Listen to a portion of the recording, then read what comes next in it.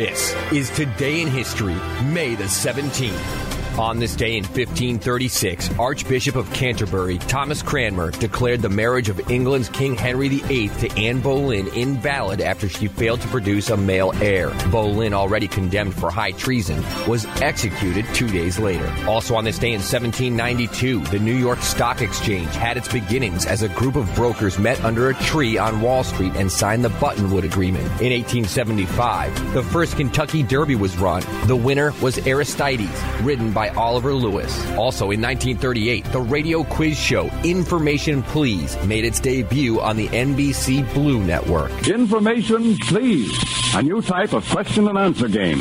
How many miles are there in a light year? Approximately 5,865,696,000,000. Amazing! Elementary. In 1948, the Soviet Union recognized the new state of Israel. On this day in 1954, a unanimous U.S. Supreme Court handed down its Brown versus Board of Education of Topeka decision, which held that racially segregated public schools were inherently unequal and therefore unconstitutional. Its lead plaintiff was Oliver Brown. He sued the Topeka, Kansas Board of Education on behalf of his daughter, Linda. She was a black public school student who lived just a few blocks from an elementary school in Topeka.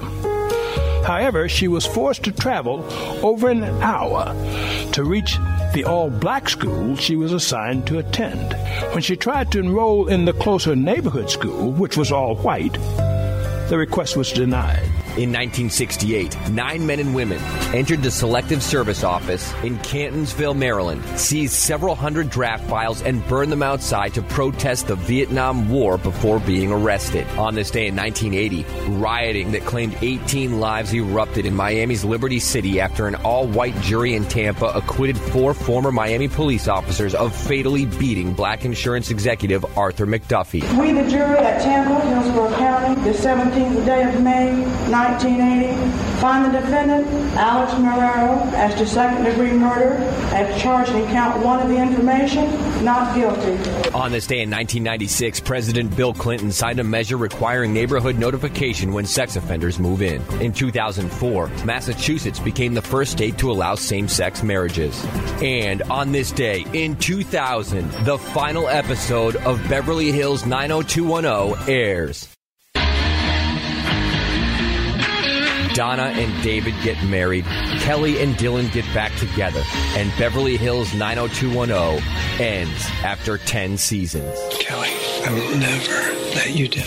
David proposed. Oh my God! I thank God every day that you were brought into my life. I can't picture a time when I wasn't in love with you. This is your chance to say goodbye. The final 90210. Beverly Hills 90210 aired on the Fox Television Network and was created by Darren Star and produced by Aaron Spelling. Spelling also produced The Mod Squad, Charlie's Angels, The Love Boat, Dynasty, Starsky and Hutch, and TJ Hooker.